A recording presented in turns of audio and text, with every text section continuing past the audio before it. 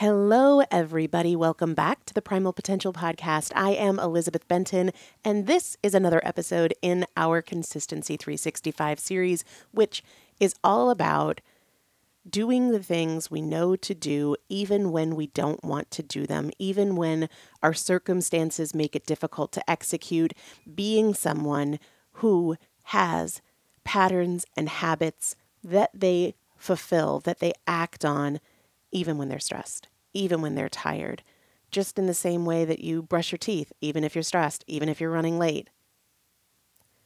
I wrote in Chasing Cupcakes about this idea of writing checks that your future can't cash. And my experience with this was along the phrase of, I'll start tomorrow. I'm going to do better on Monday. Once we get past this event, then I'm going to get really serious, or whatever it was. And I was putting all of the pressure on later, on another day, on another time, so that I could do whatever I wanted to do today.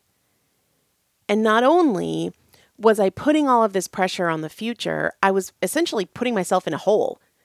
I was putting myself in a hole, creating more cravings, strengthening a pattern of making excuses, strengthening a pattern of giving in to pleasure and short-term gratification. And I saw a video with Dr. Paul Saladino, and he was talking about this notion of temporary joy, which I can completely relate to.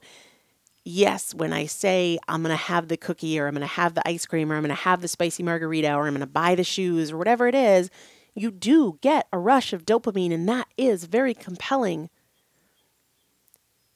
But what you're doing is you're borrowing from tomorrow's joy. You're stealing it from tomorrow because you have to deal with the consequences, and you're in the same way putting yourself in a hole, right? You're more pleasure today that you don't have unlimited times and chances to give in to this temptation without consequence.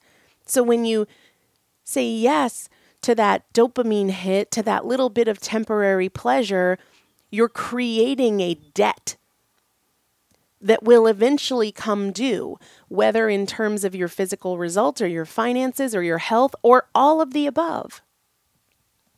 I want to remind you that it's okay to want something, to want it badly, and not act on that. It's okay to sit with that feeling without drama and without feeling like it's a fight, and just say, I can endure this, and it's not going to last very long.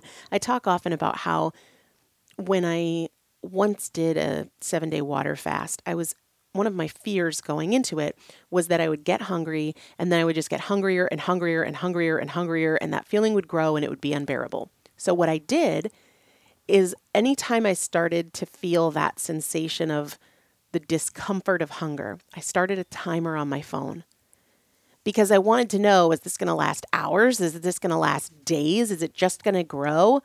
And I was shocked to see that even though a feeling of hunger could be very strong, like a 7 or an 8 on a scale of 1 to 10, it didn't last forever. It eventually subsided, and it subsided a lot more quickly in a matter of minutes than I thought it would subside. And that same thing is true when we experience temptation or cravings or urges. It's not just going to last forever and build and build and build until it overtakes you. Be willing to sit with the discomfort without acting on it.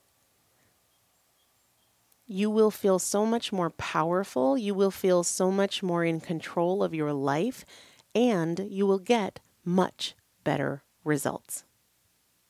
We'll see you tomorrow.